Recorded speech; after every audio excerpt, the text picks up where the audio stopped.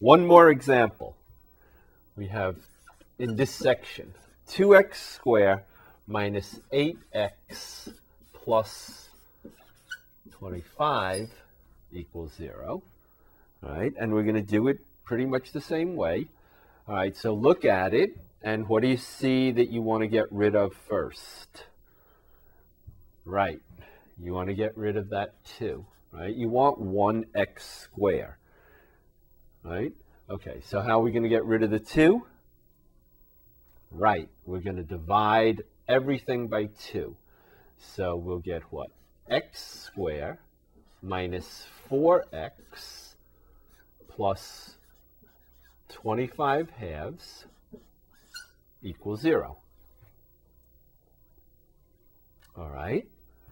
Now, x squared minus 4x, we want to make that 25 halves go over to the other side of the equation, so we'll subtract 25 halves from both sides, and 0 minus 25 halves is just negative 25 halves.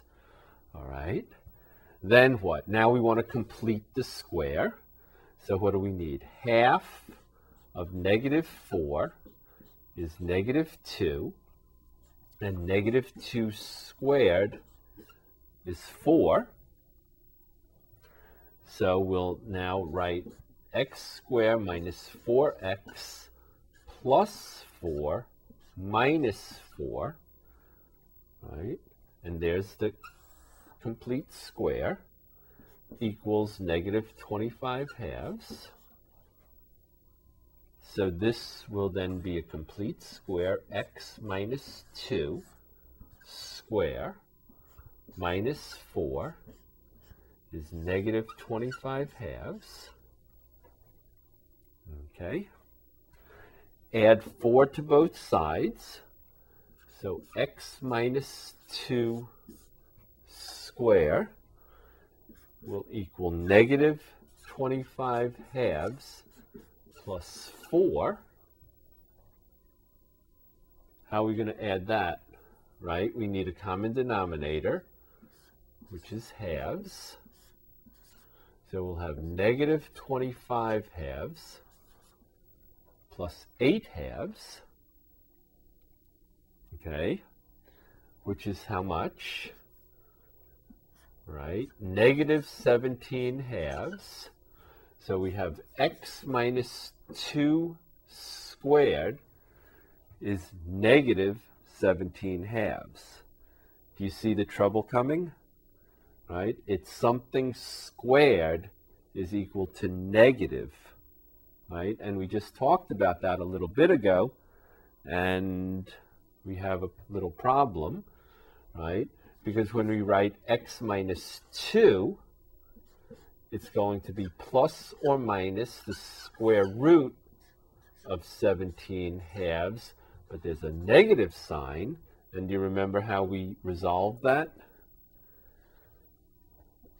We write plus or minus the square root of 17 halves I, where I is what? The square root of negative 1, right? So this is, again, this is imaginary, and the answer, x equals 2 plus or minus the square root of 17 halves I.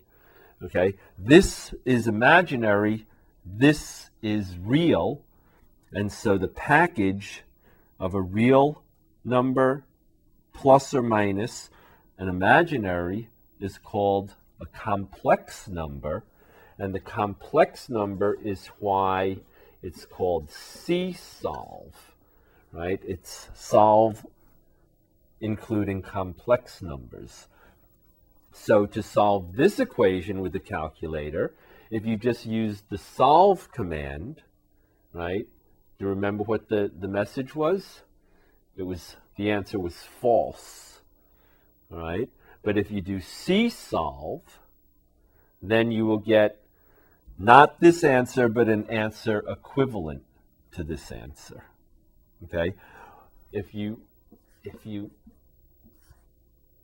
play with this a little bit, and write the square root of 17 over 2 times the square root of 2 over the square root of 2 times I. To rationalize the denominator, you'll get 2 plus or minus the square root of 34 over 2I.